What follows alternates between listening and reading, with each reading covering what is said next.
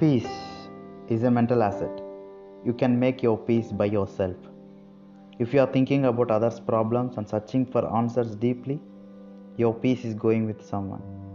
Peace makes you silent and it attracts positive people. Peaceful people are always good listeners. Why? Because first they listen what others said. After that he know it is the better situation to speak or not. Peaceful people earns greatness anywhere in the world. Hey, you the listener. You want peace? Be with you always happily.